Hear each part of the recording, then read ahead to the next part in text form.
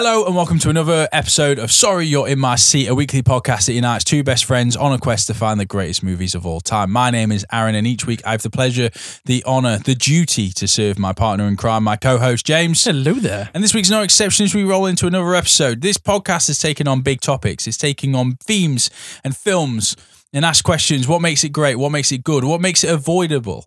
Sometimes we do generic reviews and what's out, what's new, what's hot, what's new to streaming services. Every now and again, we do a deep dive into an actor, a director, a producer, or even a catalogue or genre of film. This week, we're tackling a topic that maybe some would argue in a film podcast should have come earlier than it is in episode 250 something. But we've taken on many things, and sometimes you've got to take a look at the darker side.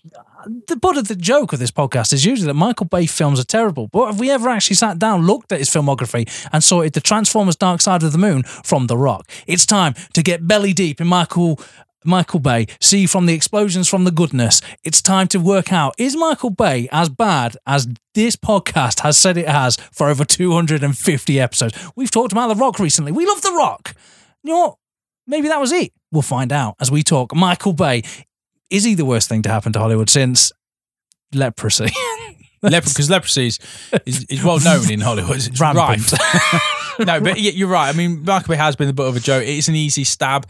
It's easy, it's like taking jibs at Adam Sandler and Rob Schneider. Yeah. It's too easy. It's like kicking a puppy. We go for that low form of comedy because it's easy. But Michael Bay has... The Rock. I'll be honest. No, but I mean, Michael Bay has done things that warrant, some finger pointing and some criticism. Not all of Michael Bay movies have been great, and I think a lot of film Twitter, film communities, film critics have not been kind to the likes of Michael Bay. Someone who's certainly a pioneer of the action genre, but someone who isn't necessarily pushing the genre forward in a sense of just keep churning out the same shit every single time. It also doesn't help as well that whilst we're talking about the films that he's directed, he's also had his hands in the pies of something like, you remember the Teenage Ninja Mutant Turtles? He's not the director, but he is a producer. Yes. So he has bayed on it. He has bayed. And I'm going to use the phrase bayed all over it in quite a few films today. And yes, I'm going to talk about his behind the scenes work in film, like say producing and visual effects companies that Michael Bay has a share in or is a partner in. But this podcast has touched on films like Armageddon, The Rock. We've talked about Transformers to some degree. We've talked about Pain and Gain in our Rock episode recently. So Michael Bay is a frequent name. He's a household name in cinema, but also in this podcast. So let's actually peel back the skin and look a little bit more detailed into the filmography of Michael Bay. Ooh. And I am going to try and do it impartially. It's too easy to come into this and be like, oh, Michael Bay's rubbish, he's crap, he's just the same thing, explosion, slow motion, 360, helicopters, everyone shouting at each other. That's easy. And I probably will. Yeah, it's beneath you. I'll do that. I am also going to try and take this somewhat impartially and somewhat fair and actually look at, well, what are the strengths of Michael Bay? Because there are some, and bear with me, stick with me.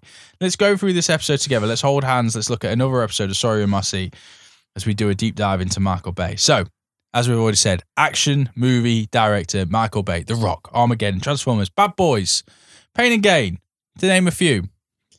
American flags, explosions, women in bikinis, more explosions, slow-mo, drone shots, more American flags, scores that sound suspiciously like porn music, high, vivid, saturated tones, more explosions, but this time captured with drone shots, big CGI effects, noise, just a shit ton of noise, more American flags, Miami, LA, sunset shots, a shit ton of product placement, fast cars, more objectifying women, low angle shots, 360s, helicopters, a few more explosions, military personnel screaming at each other so that the veins are popping out the side of their heads, and everyday people going about their everyday lives interrupted by catastrophic events and then giving big speeches instead of dialogue. That is Michael Bay in a nutshell. I reckon if a general phoned him up, he would jizz his pants. Fucking loves it. He loves them. He loves it, but he's very pro-military. And there's nothing wrong with that. They serve our country, and he serves them in films by blowing their shit up, and they're heroes, mate. He's a man's man. Yeah. Chewing tobacco, spitting. An LA boy educated at Santa Monica Crossroads School made his first films as a child using Super 8 cameras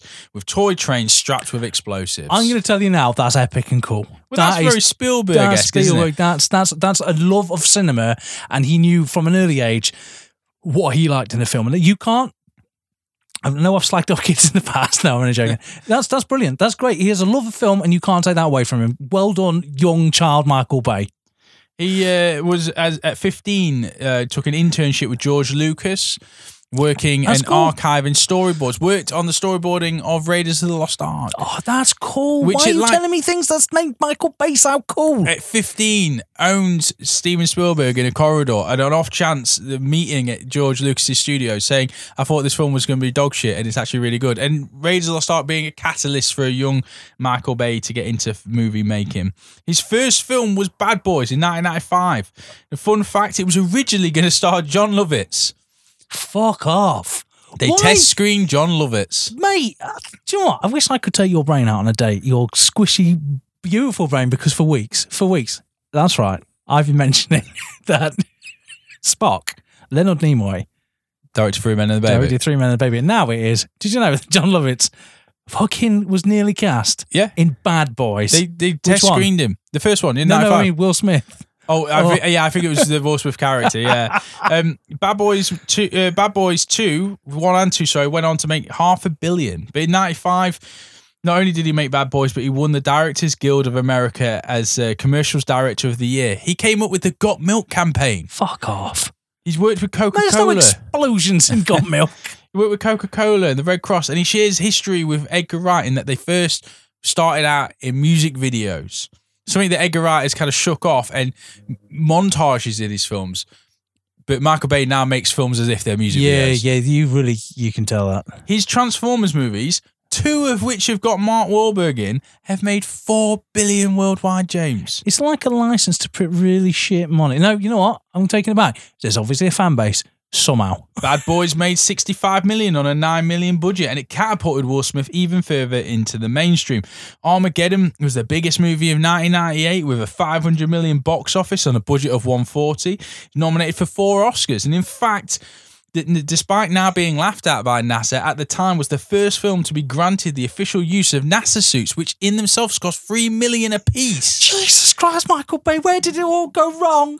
What's the odds? What's odd about Michael Bay's film career is that domestically his films don't do overly well. They do not, but you know what? Worldwide box office, there's other markets. He makes a huge success. In the pursuit of action movie greatness, Michael Bay won't let a small thing like history get in the way of a good tale. In fact, take 2001's Pearl Harbor, for example, which, never forget, was an Oscar winner for Best Sound. Never forget. Never forget. Never forget that Pearl Harbor won an Oscar. Won an Oscar, yeah. Like Crash. Yeah, Amy Adams still hasn't got one. It's also nominated for 6 Raspberries and won Worst Picture that year. It's a weird mashup of what happens if you take Saving Private Ryan and try and infuse it with the movie Titanic, but shoot it like a music video. It's odd that he tried making bombing look cool. And not only that, but from the enemy side. Pearl Harbor, the movie, is the worst thing to happen to Pearl Harbor, with the bombing coming second. Ben Affleck's attempt at the Southern accent is the worst thing to happen to anyone with ears. He's invested money into various film companies like Digital Domain, a visual effects company that was created by James Cameron that he bought for $50 million.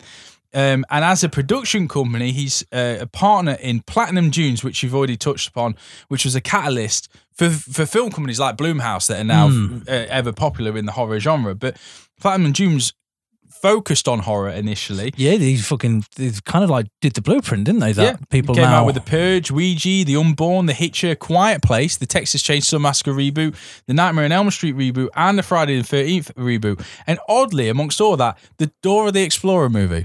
Fucking hell. And then, of course, as you've talked about, the last 20 minutes, you've just sprouted out.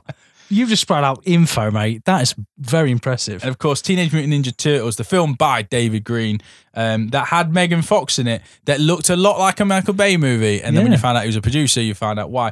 And that film is shrouded in controversy. Alan Ritchson, who's now obviously massive, literally, in Reacher, he played Raphael in that movie. And he talked about how at the end of a shooting, all the people that could claim overtime would go back to the hotels and would get all the kind of the VIP treatment. And the actors that were paid a salary, were basically left at the shooting lot and were like, yeah, we'll come pick you up when we can. And talks about how it was a horrible experience.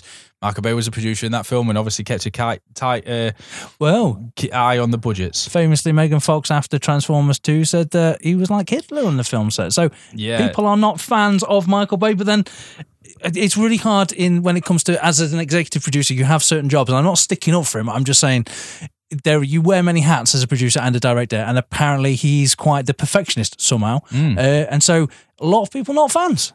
Well, there goes the question. The question is Michael Bay a good director? That's what we're here to discuss. His films are memorable. His titles are known worldwide. He's made massive profits. He's influenced filmmakers. He's worked on with some of the biggest names. He saved companies from going under. And how many people say, I like The Rock? It's like a guilty pleasure. It's kind of like in a film community, you kind of go, oh, Michael Bay. Oh, but I do kind of like The Rock. Yeah.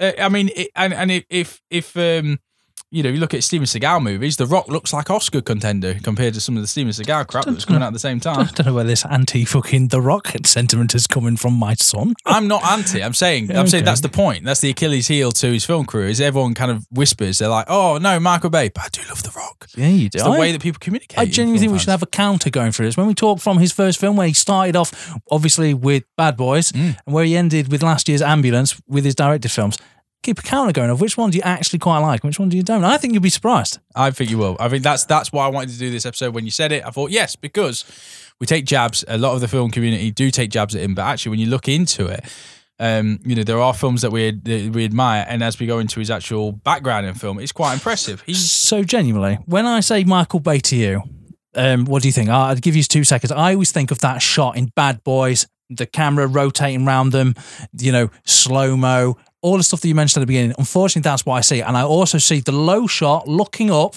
seeing the plane going overhead, which is basically the start to any music video that's set in Miami. And I also think of, weirdly, Bad Boys 2 opening with Michael Shannon being a racist. Never forget. Yeah. I think Bad Boys 2 is the thing you're drawn to, and you're right. That bridge scene after the everything from corpses are falling out of ambulances to cars falling off of lorries as they're being transported. They destroy half the city, but somehow Michael Bay still fits in, a slow motion helicopter sequence and low pan 360 shot of Will Dan Smith Marino cameo, as I'll never forget. And of course, then you get blurred into the Transformers stuff, where I don't entirely know exactly which of the 4 he's directed, but obviously he's holding on to the reins of them films, and Pain and Gain and all that kind of stuff. Yeah, Michael Bay, there are films I gravitate towards, and I think they're the ones. The thing about Michael Bay, though, is he's not trying to impress critics or win awards. He openly states in interviews he's making films for teenagers. He doesn't care what people think. In fact, he's been brutally honest about his take on film critics. And you can't knock a person for genuinely not giving a shit what people think and not being influenced to change based on other people's opinions. I mean, Scorsese does mob film after mob film. Emmerich will keep blowing up the world. And we love him for it. Why is Michael Bay criticised for doing action movie after action movie? And anyone who says he's an arsehole on set, well, isn't Joaquin Phoenix? Don't we hear stories about Christian Bale being difficult to get on with? But we adorn them with accolades and Oscars and awards and praise. He's got massive weight in his name. He's had 7-mile film sets built for his projects. He's brought cities to a standstill like LA and Tokyo. He shoots on the fly, and he talks to actors about what he envisions. And he talks to stunt crews using toy cars on the day to say, this is how I want it to look. I like that. I know that people use visual aids, but he knows exactly what he wants, to the point that I was like, no, this is what will happen. So he's got this great thing, which not all directors have. He has vision. It's like, this is how it must look. So he already knows in his head those complex action scenes that we've seen. We'll use Bad Boys 2 as an example because it's probably the biggest one. We're talking about a scene where Will Smith's driving a very fast car. They are launching cars at him whilst I believe they also blowing them up with grenade launchers. So they're launching cars, blowing them up. So it's like fireballs. In his head, he knows exactly how that's supposed to be shot. I can't see that. I couldn't do that from paper to set. I would be like, fuck mate, there's a car chase. Do something with it. What makes it even more talented, and we have to say that it is talent, is that he has to carry that vision right the way through editing and post-production, because no one else knows what's going on in his head. He hasn't storyboarded it. So he has to remember when he's in the editing suite, oh no, that's why I shot this shot. And particularly when you're influencing blue screen in Transformers movies and that kind of stuff, you have to really know what you're going for, in that final sequence. So he has to have that. Also, look at Bad Boys as a debut. It was massive. It was a buddy cop in which the studio didn't want 2 black leads, but he fought for it, particularly taking 2 actors from a TV background, and he even fronted $25,000 of his own money to shoot the ending after the studio cut it back. If it failed, he would have been a straight-to-DVD director. He would have been direct to jail. He probably would have been the next fit for Batman and Robin sequels. But actually, it was a huge gamble that paid off. So he puts his money where his mouth is. So that you can't knock that. That's impressive. He's a star maker. Will Smith. He got him to run shirtless with a gun in a slow motion sequence that took Will Smith from comedic actor to action star in that choice. Now, it may be corny, it may be cheesy. You may watch it now and be like, oh, this is so dated. But for Will Smith, Christ, that took him out of one genre in audience to a completely new one. You could say the same about Nick Cage, Ben Affleck, Shia LaBeouf, and Megan Fox. He's relentless with finding new tech across the globe and using it, from drones in ambulance to electronic camera arms that move on a 7-axis for the Transformers movie.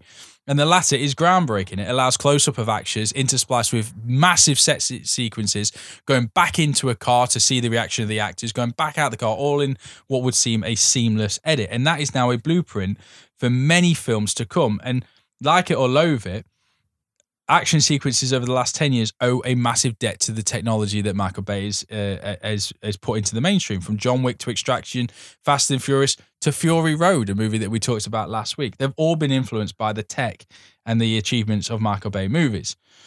Despite this, though, now let's go to the negatives. He's been called a Nazi. He's been called the Antichrist. And Sean Connery said he's an absolute, I can't say the word on this podcast, it's the one word we refuse to say. Film critics loathe his films, and he's been called out numerous times for his sexualized take on women, regardless of their age. It's weird that in a world where the men of his films are one-dimensional, women are somehow still lower than that.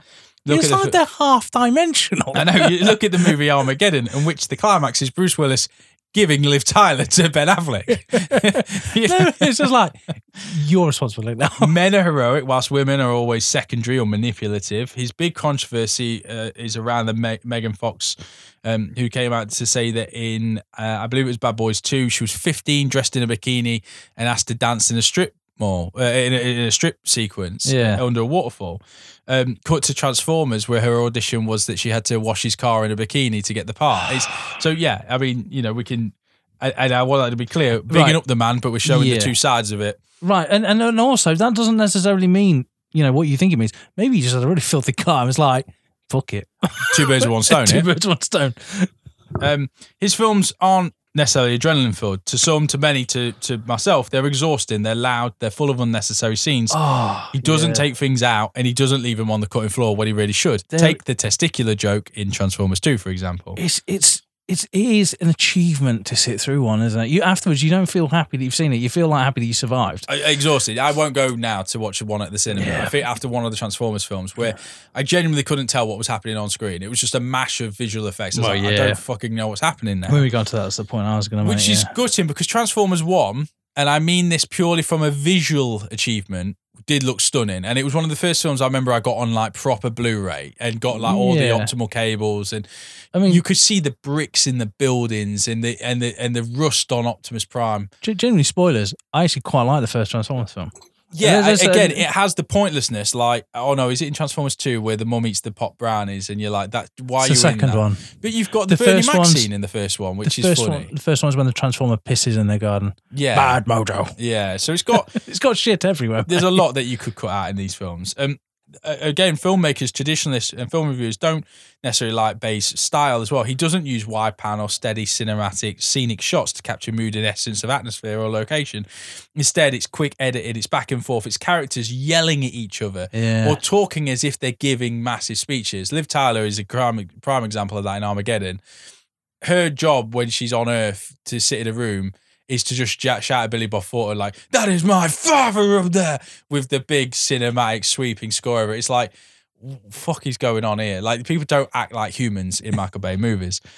technology is to push boundaries, but often in his films, they're being used to achieve the same effect, just in a new and more expensive way. It's become cliche, simple, boring, and Bay has become a stereotype of his own work, often using the same style over and over, or worse, using the exact same shot over and over.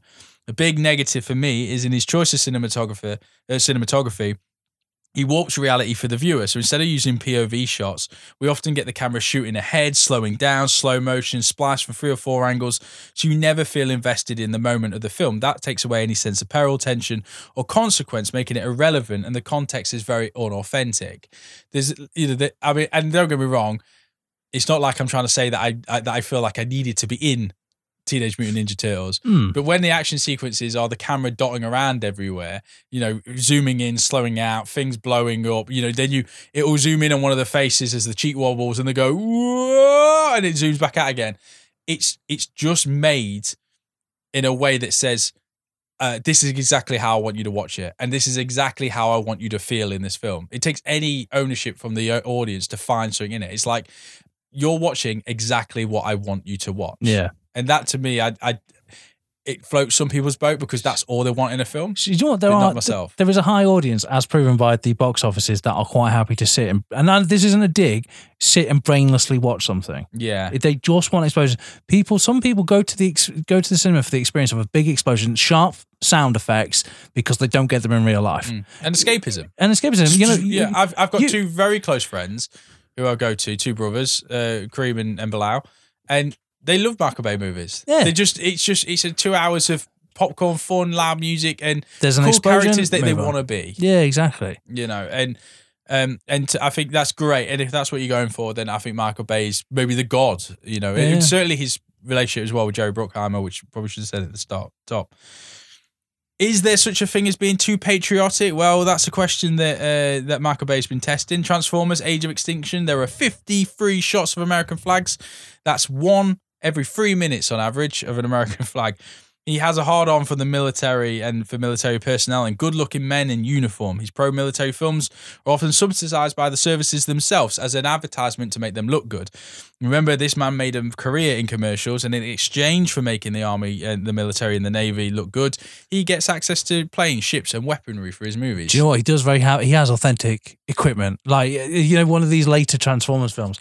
Genuinely does look like the military's gone to war with space robot. Yeah. It genuinely Never is. forget Cuba Gooding Jr. shooting out of the sky planes in Pearl Harbor. Yeah. Do you know what the worst thing is, though? And I'm going to say this now, is every single one of these films could blend into another and you wouldn't really be aware. Like, if I told you that in one of the Transformers films, Cuba Gooding Jr. shot down one of the Transformers from a ship in Pearl Harbor, you'd think and go probably. Which and then, this was the catalyst for the Transformers to come to Earth. And then I told you, yeah, because in the background you can see the 2 escaping from the island in the boat, and you go, oh yeah. You could very easily have this shared universe. The only one that doesn't actually fit is The Rock, because it is based in some semi-remembrance of history and actual reality. Some. I think, to sum it up, I think, what is it then that gets under people's skin? And we've talked about some things, lazy filmmaking, not lazy, but repetitive filmmaking, and I suppose subsidizing substance in characters and in arcs with explosions, bangs, and distracting pretty things, fire, flames, and machines.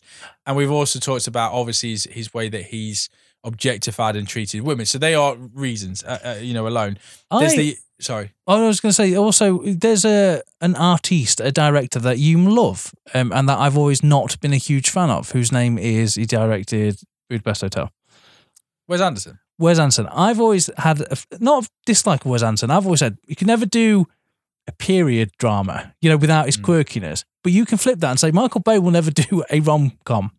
They both styles are perfect for what they both know their craft very well. And just because I say that doesn't necessarily make them bad or anything. But that's the same argument you'd use. Well, Wes Anderson can't make a thriller. He can't, or just doesn't want to. Doesn't want to. That's the point. And then Michael Bay could probably make a rom-com starring Sandra Bullock, but chooses not to, and chooses to make Transformers 12 still transforming.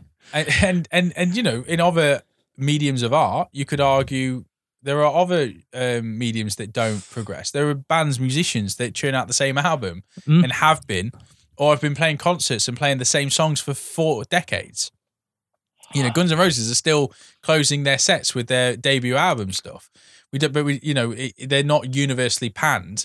Some are, I suppose with music, it's playing on nostalgia more so than films. But yeah, I mean, I suppose it's pick your reason why you don't like Michael Bay. If the reasons so far haven't been strong enough, it might be the fact that 80s fans are pissed off that that he's destroyed 2 beloved IPs, whether that is Transformers or Teenage Mutant Ninja Turtles. Both cases failing to capture the original heart and magic, and instead using them as plot devices for more action. Is it jealousy? Is Michael Bay the personification of the bully at school going on to be the billionaire? Is it that he's the kid that cheated on exams but became the CEO? Is he a collective sense? Is there a collective sense that a collective sense that as film fans, Bay shouldn't be allowed to succeed, whilst indie filmmakers and starving artists struggle? Is it that he's looking, or that he has taken the torch from Spielberg when we never asked him to?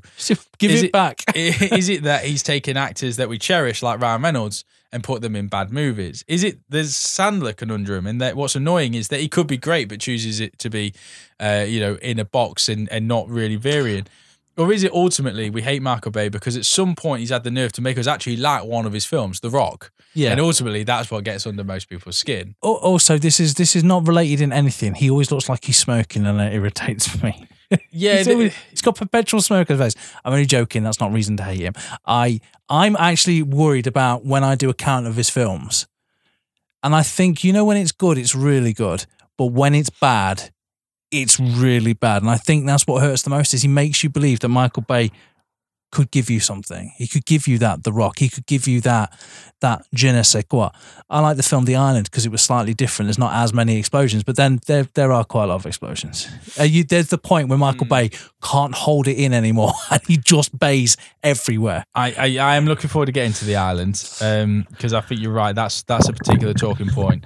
I mean, if you look at his IMDb of directed 59 credits, but from his earliest career up until 95, all of them are music videos from. Have you seen what he acted in? Sorry, directed. No, have you seen what he acted in? Oh, no. Right, so I've just seen here. Bear in mind, your wife, yourself, and I were talking about this. He's an actor in Coyote Ugly. Never forget. Yeah, like we said, we got milk commercials to Lionel Richie videos, Tina Turner, Meatloaf. He's an Aerosmith. But film career, Bad Boys in 95. I remember seeing Bad Boys in HMV, and it had Will Smith, who I knew from Fresh Prince, and it had an 18 certificate in the bottom corner. Yes. And I was like, what's this film? Walking towards the front cover with Martin Lawrence, the car in the background is dusty. It's not quite in focus. Mate, Bad Boys was it. Bad Boys was cool. Tia Leone got a decent villain. It's like... internal affairs are part of it. They're bad boys. They don't follow the rules. They're giving the captain, hi, mate. It's not that comedy focused. It is more action and dark with elements of comedy. I'm going to compare it most to the first Lethal Weapon film. Not obviously the characters are different, but it didn't focus so much on the hilarity, of which there was. But then let's be honest, Martin Lawrence is incredibly funny and was at his peak then, and Will Smith was at his, he was coming out. He was up and coming, wasn't he, Will Smith? Yeah. So but you have two good actors who basically are nearing their prime or in their prime. A great cast. I think, you told us that he used his own money to finance the end of it. This film looks like it had the perfect balance of budget, if that makes sense. It's not overblown. The action's more realistic. There's not cars being thrown at each other. There's actual detective work in this film. There's the comedy side of it is that the one witness to the crime, Tia Leone, is told that Martin Lawrence is Will Smith's character, and there's hilarity because he's supposed to be a womanizer, but he's actually married, and it could all be explained with one sentence.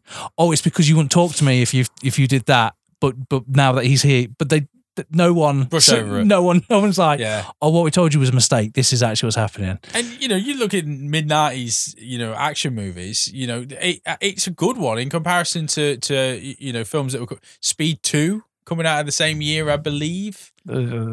You Broken Arrow around the same time. You get that film out your mouth. Love Broken Arrow. Obviously coming up shortly would be Face Off. Great so film. The 90s. I think for the 90s as visual effects were starting to creep in, and certainly by the end of the 90s were prominent in action movies. A film like Bad Boys holds its own in that it was real flammable. You know, it was explosions, it was flames, it was big sets, you know, and explosions. So I don't mind Bad Boys. I think Bad Boys is a good film. I think it's a good film. I'm marking it in the winners column. Yeah. That's one. That's a great debut as well. And then The Rock's next. Mate, you've peaked. It's your second film. It's one of the best action films of all time. And I think the thing that makes The Rock so good is that we all know it is flawed massively. Yeah, massively. We choose to ignore it. There's like a whole hour before they get to Alcatraz. That's not that important.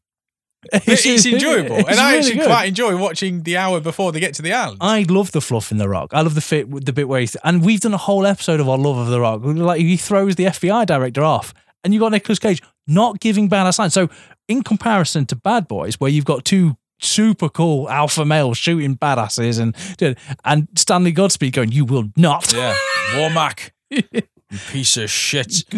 Maybe Sean Connery is one of his best roles. I know he didn't like working with the man, but he got a great, definitely not James Bond performance out of him. And it ticks every early Michael Bayism, you know, and which is somehow acceptable because it's Nicolas Cage and it's Sean Connery. I love The Rock. Yeah, it's Ed Harris. You know, it's got a great cast. It's got Tony Todd randomly. Yeah, John C. McGinley in it. It's a good movie. The Rock is good. And out of the holy trinity of Nick Cage movies, it's my favourite of the three. I'd maybe go Face Off, but you cannot go wrong with The Rock, which is a great film. And I'm saying it now, probably Michael Bay's. If you're looking for a good slice of Michael Bay, it does have the unrealistic bullshit. Like the car chase scene is the unrealistic stuff, but it gets out early so you can enjoy the rest of the film. Yeah.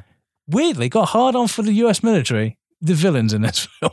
Yeah, and it's weird as the whole ending's really chaotic. Oh, I just realised, but not all the way. And there's a really good term online. It's called Bayham, play on mayhem. Yeah, and this is Bayham. It's all over the place. At the end of this movie, it's like they probably don't need to drop the bomb, but then they do because they need to vaporize, or Sean Connery's character, and it's a scream, the slow-mo, it cuts us to his wife. It's like, what the fuck? It's all going on. It's all going on. Who's pregnant? But the Rock is fun, and it's got Lamborghinis and Ferraris, and it's I'm only borrowing your Humvee. It's fun. Out of the three, it gave a new credit to Nicolas Cage, who had already won Oscars and was an indie darling and mainstream. But The Rock was different for Nick Cage. I mean, he went on to just fucking own the 90s with Face Off and Con Air. But weirdly, out of the three of them, to me, it's the most realistic out of the three. What, you mean swapping faces with an international terrorist isn't realistic for you? Maybe not. 2 for 2. And then Armageddon. Oh my God. Which we've recently done in the 1998 biggest grossing movie of the year.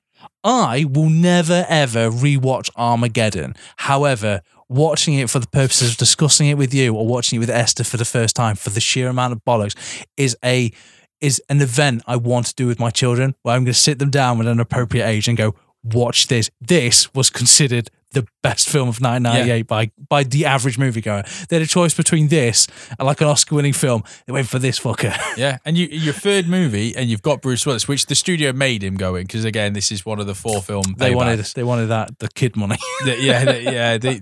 Bruce Willis had to do 4 movies based on the money that he lost for doing, what was it, the Broadway boxer movie that he panned. So this was one of them. But again, you look at Armageddon, like love or loathe the movie, it's quotable, it's memorable, it's got the biggest plot hole in cinema history, it's the most obvious questionable storyline, it's ridiculous and stupid and over the top, it's got great performance from Steve Buscemi, who's questionable. I believe this is the rise of the Nazi bit. yeah, It's an odd little film, Armageddon. And by small, I mean massive. I mean, the film was everywhere. It was an event. The problem is I know that we don't like it, but do we not like it so much that we actually secretly love it? So like the guilty pleasure is it's either this or this artistic French movie that's going to win awards, but you're like, I kind of just want to Steve Buscemi blow up a rock. You're like, it's difficult. I'm giving it. If I'm honest, and it was on the film, there is a plan in my head. I want to share that film with people. If cinema, God, I say this every week, if cinema is designed to make you experience things, you experience something. You experience something with the film Armageddon. I'm going 3 for 3. I'm not happy about it, But so far, 3 for 3. But don't worry, mate. Because the next film, like all good things, what goes up must come down. and it comes down in such a way. It comes down more than the bombing of Pearl Harbor. I think the critic score. As a 13-year-old, I remember watching this film and going, bullshit.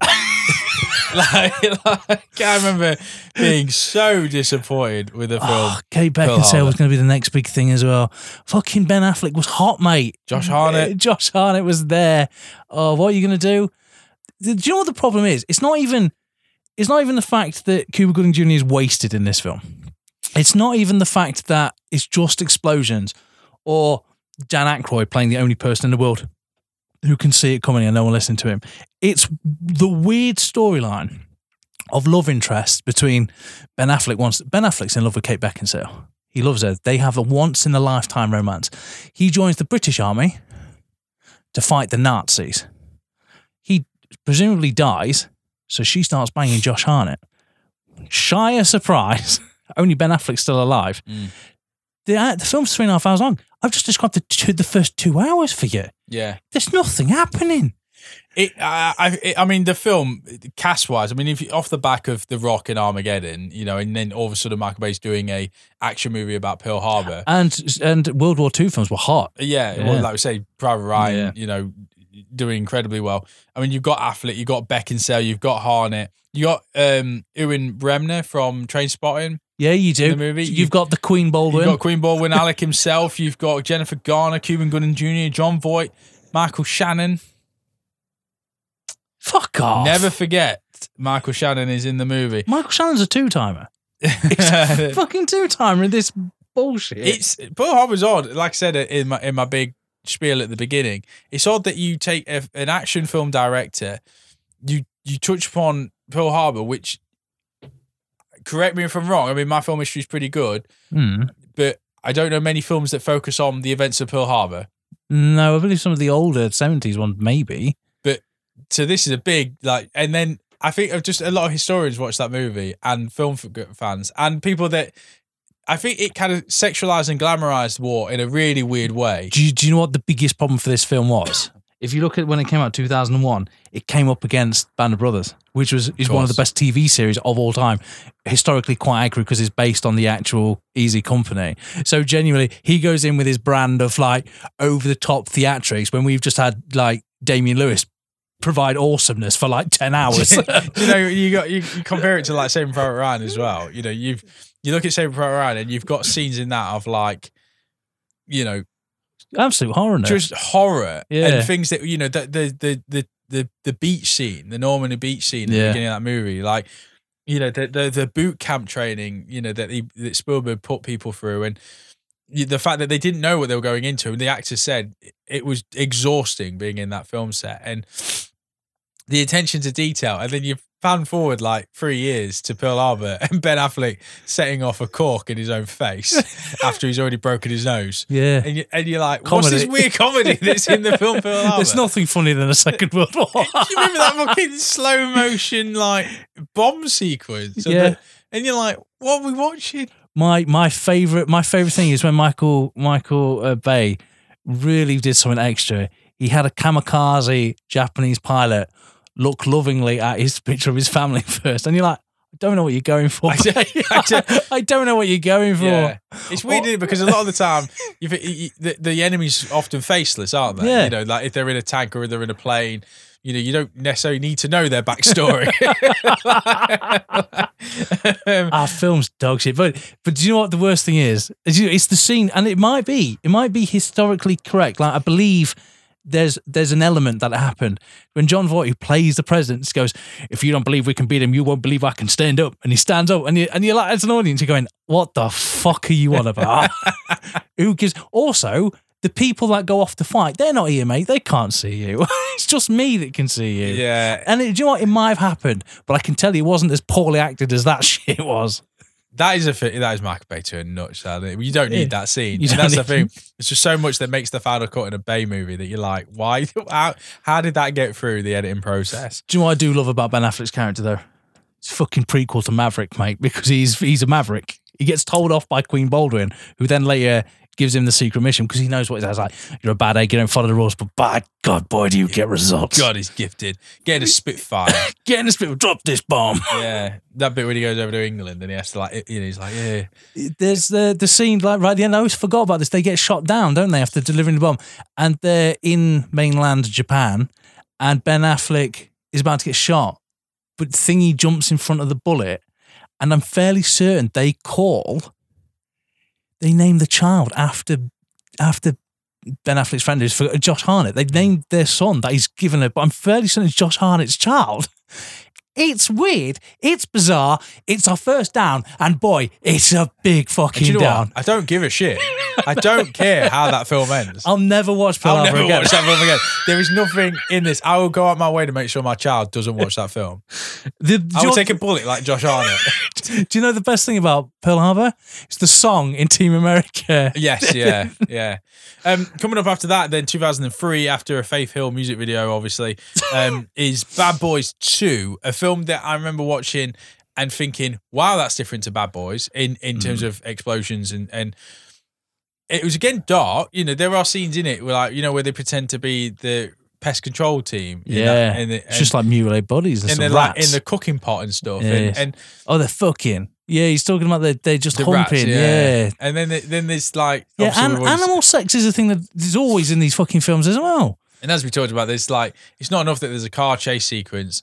There's literally corpses coming out, which is quite a taboo thing, the mutilation of someone who's already dead. Yeah. But, you know, so like... I thought you meant the mutilation of someone's career. And then the end, I remember watching the end, and there's like the whole sequence where they're in South America in the Humvees driving, and then the villain, after surviving this like insane chase where they just destroy people's homes in the pursuit of catching the, you know, that's your good guys, your two good guys destroying this town to get the villain, and he like gets shot and falls on a mine, and it was so extra. He does shoot and land on the mine. Can I just say as well, there's something that's happened here, because you remember when Bad Boys 2 came out, they were talking about Michael Bay-isms already.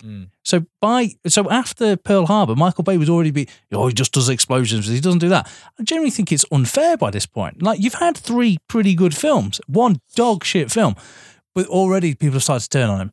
But Bad Boys 2 is, and I'm going to tell you now something, mate, is a defining action film in the genre. It is one, when you say action film, Bad Boys 2 is up there, because it's the first time when we didn't really care for subtlety or big. We wanted extra. Yeah. This is the action, right, I can actually think of a good metaphor. This was when the action genre decided to go supersize. They were like, oh, you liked explosions? Fuck this, you're going to get this. It was the first time the action genre went, oh, I'll have pickles and extras. I'll have everything. Yeah, I mean, that is it, isn't it? A Michael Bay movie it was the Big Mac, mate. It was everywhere. A Michael Bay movie is like, what size do you want on nachos? I'll have cheese with a side of cheese. I'll have the jalapenos and a bit more cheese. I want everything. I want the heart attack burger. Give it to me. And Bad Boys 2 personified it. And I'm going to tell you now, I quite like it. I still think it's a good film. I do think this is the first time I remember coming out of the cinema or watching it thinking, like, that was too long, maybe. That was too much. My favourite thing about Bad Boys 1 and 2, and I haven't seen the third one, I haven't seen Bad Boys for Life, but the thing I do like about these two is the Martin Lawrence, Will Smith chemistry. They do a great chemistry. Like that is enough for me to watch it and to think that, because there are other chemistries that don't work, or in my opinion didn't, like Pain and Gain. I didn't think the 3 of them in that film gelled at all. Yeah. Which we'll get to in a moment as we move up the list. But yeah, I do really like their chemistry on screen. You know, they are fun to watch. They are engaging. And I think in Bad Boys 1 and 2, at least it does cut away at times to give you a bit of story between them characters and a bit of arc, you know, motivation to them. The next one's a bit of a dark horse, really. In 2005, he brought out a 12A movie called The Island, which has Ewan McGregor and Scarlett Johansson in it, and Sean Bean, and Michael Clark Duncan, Steve Buscemi. Oh, sorry, carry on. No, I was just going to go through a bit of a cast this. I need to tell you something. Last week, there was a name on my list that I didn't read out, my top 25 coolest characters. It says Jimmy Moore, and I was like, I don't know who that is. I was like, why have I written Jimmy Moore? So I didn't remove him from the list, and I altered it. And I've just remembered, when I was looking at his filmography about 10 minutes ago, Jimmy Moore is a character from When Saturday Comes, played by Sean Bean, and he should have been on the list. Anyway, sorry, there you go. I apologise. Maybe it's because I live in Yorkshire now, mate. But Jimmy Moore, he works in a pit. He becomes a professional footballer, scores the winning goal, gets cheered on by his dead brother. Fucking hero and one of the coolest people ever. Sean Bean. Sean Bean's the kind of guy that wouldn't be annoyed, but he would be thankful. Oh, that's nice. Sean Bean's the type of person who just come around your house and help you put up the fence. You didn't ask him to, but he can see you're in trouble and you just wanted to give a lending hand. And he just had a toolbox. Yeah, he was just because he's Sean Bean. Sean Bean. And he said he's in Yorkshire. The Island's a bit of an odd ditty because it's a futuristic movie about it plays out almost now like a Black Mirror episode that we talked about last week. like a remake of Logan's Run type thing, yeah. Yeah, but a bunch of individuals living underground in what seems at first like a prison that they're told that if they win the lottery, they get to leave. It's held Go live on paradise. Live on paradise, yeah. You've got them, all in their kind of white jumpsuits. Getting told not to eat bacon. But Ewan McGregor, he wants bacon. Told to keep life healthy. Mm. And then, spoilers, the big crux of the movie is that they're all clones. They are all clones. They're basically organ plants used to basically grow organs for rich people who might need them. So Scarlett Johansson in the real world is a big actress who basically is in a car accident, so she needs her clones to be harvested of all her organs so that they can be transplanted into the real Scarlett Johansson and survive. But she thinks she's won the lottery, mate. But that Ewan McGregor, he knows because of his lack of bacon, he knows. So that's why he gets it, because he starts questioning why he's not allowed bacon. That's not the joke. The storyline is that he just questions his reality, and it starts off. And I'll be honest, I love this. I haven't seen this film in a very long time, but I remember really liking this film. I like the clear aesthetic of the prison, if you will. I like the characters. I like the storyline. And I like that the heroes in the story, when they meet their counterpoints, are the bad guys. I really like that. It was a bit different. However, in this film, halfway through, Michael Bay's had enough of a story. It's time to bay. And he bays all over it. He bays everywhere. You're right. I mean, yeah, the contrast of seeing, real Ewan McGregor on the outside world, and he's an absolute dick. He's a dick. Versus his clone, who we love, Lincoln, is his character's name. Hence Lincoln. It's an odd one on the island because I suppose the issue with it, and I have revisited it probably 3 or 4 years ago, is that it doesn't ask the bigger questions of itself. What does it mean, to create life to be used for harvesting? And what does it mean, ethically, who's in the right or the wrong? Obviously, the moment that those individuals become sentient, it's obviously wrong to harvest those organs. And it's on the nose, these kind of cloning technologies are being invested in. This film was sued by an actual company that, was like, you've depicted us as being villainous, but that's what we're trying to do. We're trying to clone organs for those that can afford it, Oh my God, get over yourself. That's so stupid. The questions that it doesn't ask, that you hoped it would have asked around, like, so what does that mean to live to find out you are a clone, that you are a harvesting machine? To what does it mean in the real world when you escape, and how do you make a life for yourself knowing that you are, the byproduct of the rich and the wealthy? But Bay doesn't even attempt to answer any of those questions. Explosion. It's just like, here's action sequence after. And I think I do remember at the end being like, I don't know now why I'm rooting for the good guys, other than that they don't want to be killed, which is natural when harvested. It's always a good motivation. But towards the end, it's like, I don't know what's going on now. I don't get why. It's because they come back, isn't it? Because they're free, but they decide to come back because they heard about his generation. They all start questioning things, and they decide to go back. But the henchman of Sean Bean is a former slave who then decides to basically join the rebellion. Yeah. Something like that, yeah. Michael Clark Duncan's in it. Yeah. It's a good sighting. I love a good Michael Clark Duncan sighting. And is it Jamon Honsu, who just gets in loads of films? Like that guy's got a film career. Yeah, do you know what, we were going to do an episode of not A-lister, but the best non-A-lister. He's number one. Yeah. He's definitely number one because he's fucking in everything. Well, he's like Oliver Platt. There was a time when Oliver Platt was in everything. He was everything. Just as long as you're not the main character. I'm classing up as a win. I really like The Island, but what worries me is I haven't seen it in so long. Yeah, I do feel like I need to say it's a win, but there's something at the back of my mind that was like, no, there's something wrong with the film. But yeah, I mean, Ewan McGregor, Scarlett Johansson, Sean Bean gets impaled at the end on a hook for some reason. It's good. You need to have your Sean Bean dead by the end of your film. Transformers. When this film 2007. This film, I remember being a juggernaut. As in, there are certain films that you can't escape. It was a trailer for everything, and I've never actually had a problem with product placement, and I'll always use David Chase is the creator behind The Sopranos, and he was asked about product placement because Tony Soprano, drinks Coca-Cola, and he said, "But the head of a mob boss family would drink Coca-Cola. It's product placement, but at the same time, it's natural to the story. He would want named things. Yeah. So I've actually never been a problem with that if it fits the story. When a character just goes to Burger King because of it, that doesn't make sense to me. But when it fits, but this film, I remember having it shoved down my throat to the point where I think this might have been the first film I'm so aware of how product placement can destroy a film. Yeah.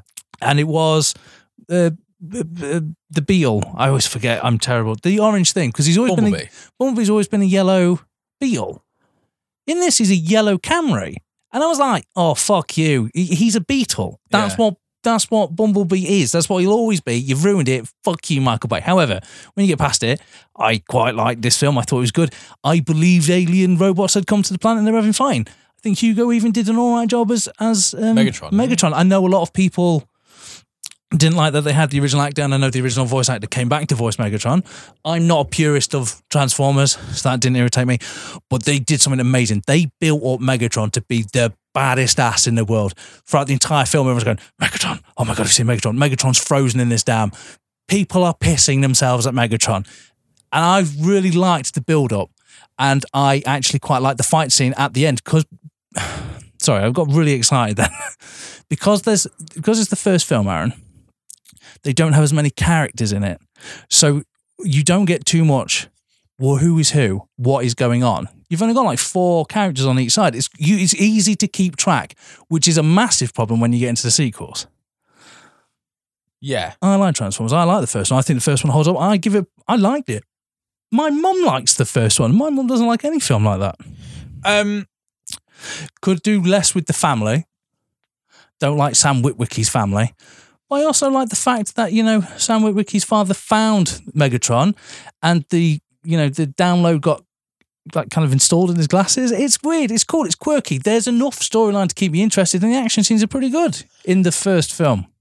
Yeah, I mean, the first film, it was huge. It was everywhere. Everyone was going to go watch it. It's Transformers, man. It was the first time on the big screen as well. Yeah, and everyone loved Transformers when it was around. A kick-ass Linkin Park song at the end as well. It was one of those films, wasn't it, where when the sequel came out, they got all the same actors all the same artists to come and redo this, to do new songs. They had Goo Goo Dolls. It was a big soundtrack. Even talking about it now, I was like, do you know what? I'm going to stand by that. I do like the first Transformers film. I remember there were sequences in it that look really good. There's a scene where Optimus Prime is the truck, and then he morphs into Optimus Prime in the background and takes out like some villains and stuff like that, and it looks awesome. I mean, as a kid, I imagine as a kid, you're watching that going, that is wicked cool. I actually think some of the humour worked as well. There's a scene where Sam Witwicky's trying to find the glasses where the Allspark is located. Jesus Christ, I'm such a nerd. And he tells them all to disguise, and they all transform into their cars, and so there's just a giant Optimus Prime truck parked on their front lawn. Funny, liked it. Is this the one as well? Bernie Mac's the car salesman. Bernie Mac is the car salesman, and basically gets kind of like ruined by Bumblebee trying to get bought by Sam Witwicky. Is this the one where his mum's waving? Where he goes, "That's my mum over there." That's my mum, Bernie Mac. Yeah, and she swears at him. Yeah, and then he's like, "Oh, knock your," like he's just like gritting his teeth. And he's like, but he was a force, wasn't he? He really was, and. There's that moment, Kevin Dunn is the dad, when he's like, he takes you to like the Porsche dealership, and he's like, no way. And he's like, yeah, no way. So okay, you hit the landing with a bit of comedy. I think John Turturro, I could never get his name. Yeah, John Turturro. He's very good as like the agent. Oh no, we disagreeing on that? I like that. Again, I'm not sure if the comedy lands. Certainly by the second one, I was like, why? You're great. Why? He gets pissed on, doesn't he? Yes. Shia LaBeouf, obviously controversial at the moment, going through a lot of stuff in his private life. I've got no issue with him being in terms of him in this film. Yeah. Not him as a person. I mean, as Sam Witwicky carries the film, Megan Fox, he's only has so much she can do with that character. I think she's fine. She has actually more developed storyline than a lot of women in Michael Bay films. She has a character arc of she's cool and she can work on cars. Yeah. Yeah, there's more than friggin' Nicolas Cage's wife got in The Rock. Josh Duhamel, who is not Johnny Knoxville. He early on, they look very similar. He's made. He looks like he belongs in the army. So there's a moment though. There's a moment in that film. I remember watching it, and I'm like, "Why are you here? Why are you running around underneath them, shooting them with your weapons that clearly don't do anything? Just let them find it out." Well, he works so well that they create a career out of it, because I'm fairly certain he's in all of the Transformers series. I mean, John Voight's in it again, which again, I don't like John Voight. But as John Voight is in this one with others. He's Defense Secretary. Fucking hell. I think Transformers gets a pass to me because it was enjoyable. I was kind of different. The franchise fucking killed it after this. Yeah. But the first one, I'll stand by and say, actually, quite enjoyed the first one when it came out. Can I just say, other than like maybe one or two, maybe one in my list, I've already counted mine up to which ones I like and which I dislike. It's nearly a killing for pro films right now. Yeah, I mean, and then so now here we go. So now we've got Transformers: Revenge of the Fallen. Fuck me. I cannot. Is this the one with the? This is one where Optimus Prime dies halfway through the film, and they're trying to get the Allspark back, and the Decepticons bring up Megatron's body from the Earth. Right, it's all very forgettable. This is the one. This is how I describe it to you. This is the one where Megan Fox leaves Sam Witwicky because he's going to college. This is the one where the mum takes pot brownies. This is the one with balls on the pyramid. Oh, I remember that bit. Yeah, this is the one where like the Transformers can turn into humans and she tries to seduce Sam. This is the one where John Turturro is a superstar, megastar. This is bullshit. This is the one where I genuinely was like, oh, do you know? Sorry, no idea what happened to my voice then. My number one hate cliche in a storyline is the Chosen One. I hate it. Sometimes it does work. Neo in the Matrix, that works. This one is he's trying to bring Optimus Prime back to life, but he sacrifices himself to save Optimus Prime and then goes to the afterlife of the Transformers where the Council of the Primes say to Samuel Witwicky, "You are the Chosen One. Now give life to Optimus Prime. Go forth and spread our seed." So he wakes up from the afterlife and raises Optimus Prime like some sort of Moses. Optimus Prime saves the day. This is the one where they're in a desert for no real reason, running across a sandy village. It's the one where the Decepticon's like a spider or a scorpion, and there's the fight, and you can't tell what's what. Yeah, I remember the this ending. This is the first one where you're like in the desert, and there is a scene where I could not tell. You can't tell Decepticons from it's this one, the Autobots, and I was like, I don't know what's happening. This is shit. This is. I can't remember any of the going to the afterlife bit. Yeah, because he goes, "Oh, you were the Chosen One, Samuel Witwicky," and I was like, "That's a bit weird that your chosen one for this alien race is a human." Yeah, I remember the robot, the Decepticon that looks like a woman. Yep, never comes up again. Don't worry about it. It's like a panther as well at some point. Probably. Yeah, it's odd. I miss the days of like when one of them transformed into like a cassette recorder. Yeah, bring that back. And then you've got obviously Dark of the Moon, which I think I definitely given in by this point. Mate, it's my favourite topic. Leonard Nimoy voices the bad Decepticon. He voices one of the villains. He gets portrayed. They killed Jax off. Do you remember? Because Kareem was fucking livid. Yeah, they killed off his favourite. Yeah, and they replaced. But he's got Patrick Dempsey in this one. And he's got Francis McDormand in it. Oh, he can't win them all. This was got John Malkovich in it. This one's got This has got a really bad storyline where Sam gets a job with him and he's an eccentric bait. This is bullshit. There's a really cool bit where they go back in time. They don't go back in time, sorry, but the story is, why did humans land on the moon? It's because there was a ship on the moon, and when Neil Armstrong lands on the moon and they cuts off he goes to the dark side of the moon and investigates this spaceship that's on the moon. That's really cool. But the storyline, I swear to God, in this action-packed film, is Patrick Dempsey's family has made a deal with the Decepticons and made it so expensive, the space program is so expensive that they can never go back and investigate that. But on the moon is proof of alien life. Of course you'd fucking go back. It's fucking horseshit and is somehow even worse than the other one. It's so weird that you know these films so much. I know. And the thing is so weird. The thing is, I haven't even watched them. I think I've watched them that... You know when a film is so bad it brain damages you? And you'll never forget. That's exactly what it is. Glenn Morshower's in it, who's Aaron from 24. He's in a lot of these. And he plays General Morshower, which is a stretch. It's like they don't even give a shit. Buzz Aldrin's in it as Buzz Aldrin. Yep. Told you. Mate, fucking it.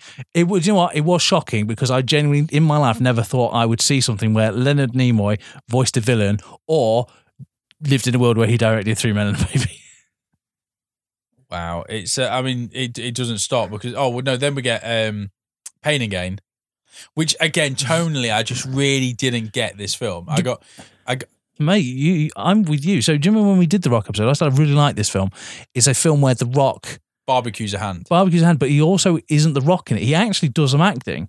You turned me on this film. I actually, going back and reflecting on this film, the tone is completely not what it should be. It's played for laughs when in reality it's actually kind of a bad taste film. Yeah, it's a horrific crime, and it's like trying to laugh all the way to the end when it's like, no, you got the death penalty. And I remember watching it being like, fucking hell, like I don't know what I'm supposed to feel in this film because it's got the Michael Bay glitz and glamour and Miami-ness to it, and it's got The Rock, like you say, doing things with burnt hands and, you know, coke on his nose as he's running down the street. Yeah, I've turned.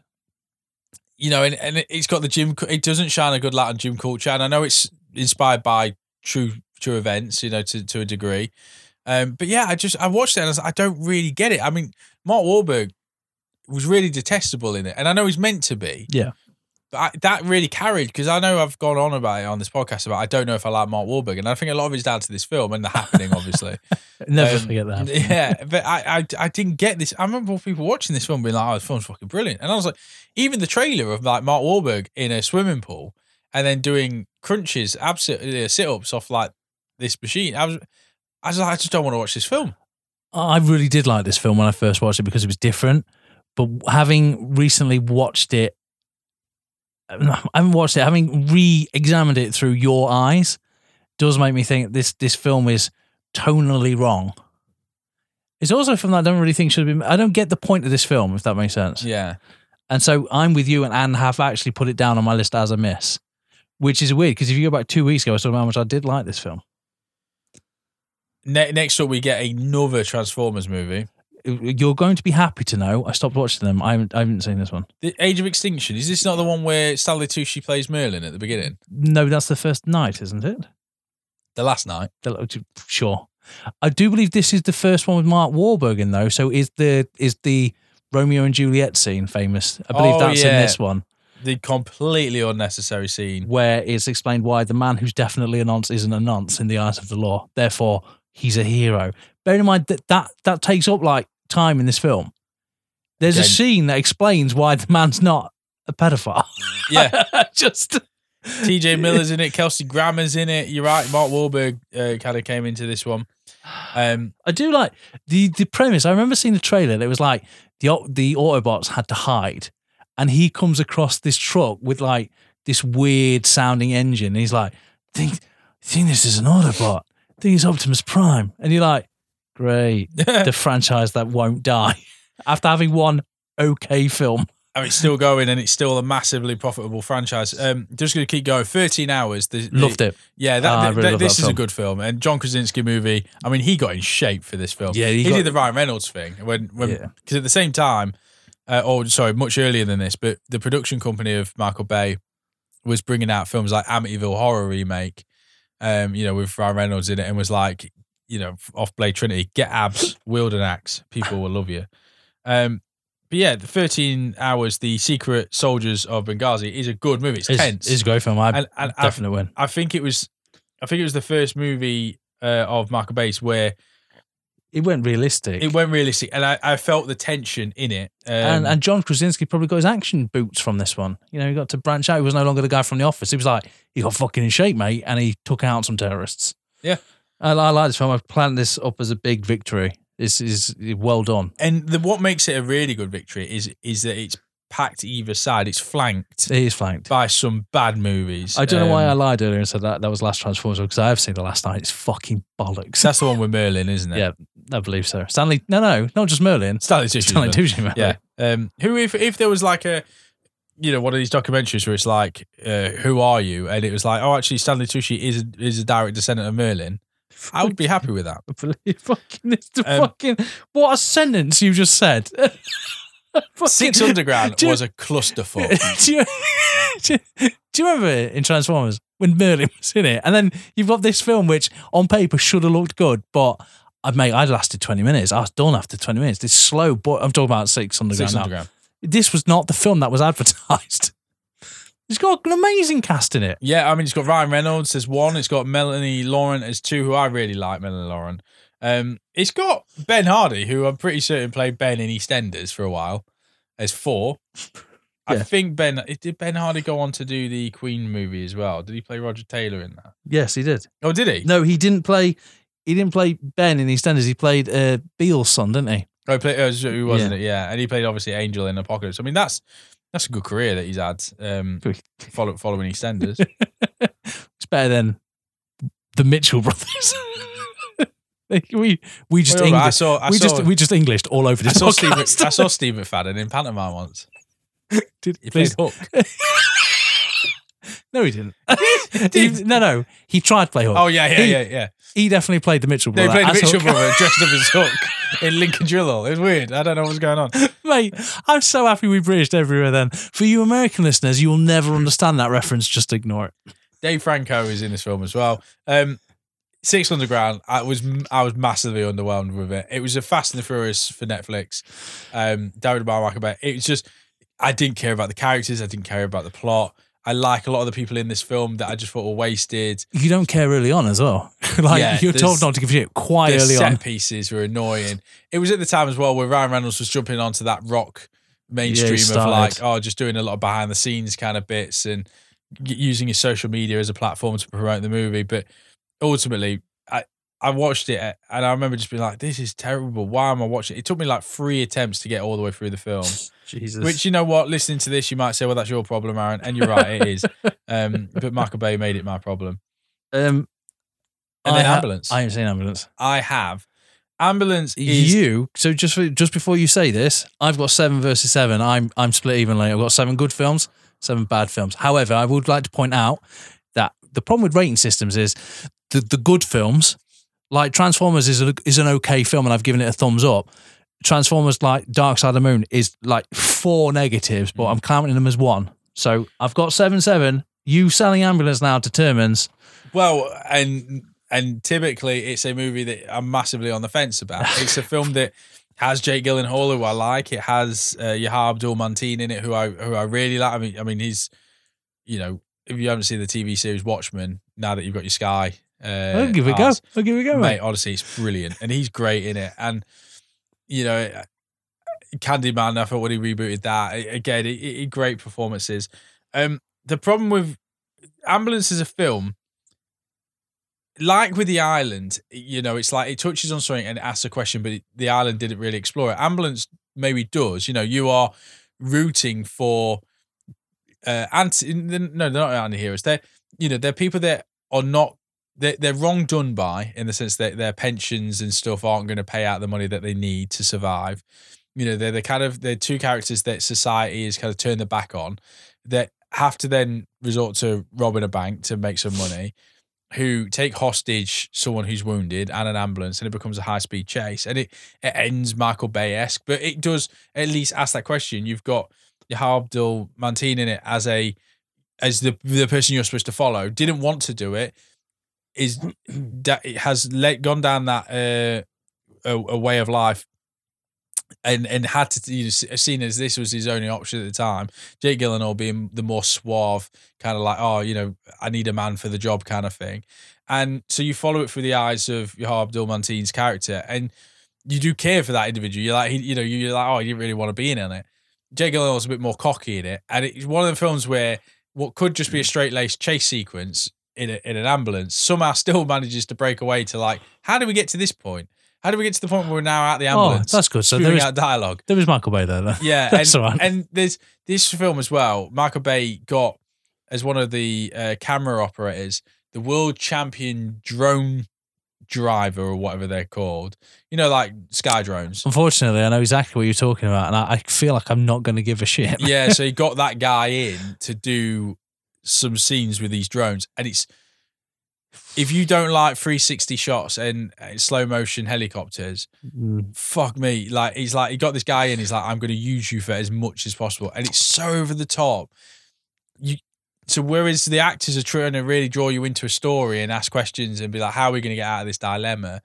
And how and I think as an audience member, you know how it's got to end. So you just in a way, but how do you get there? Into Splash was like, why is this action just keep taking me out of what should be a really good narrative and letting two good actors do what they do?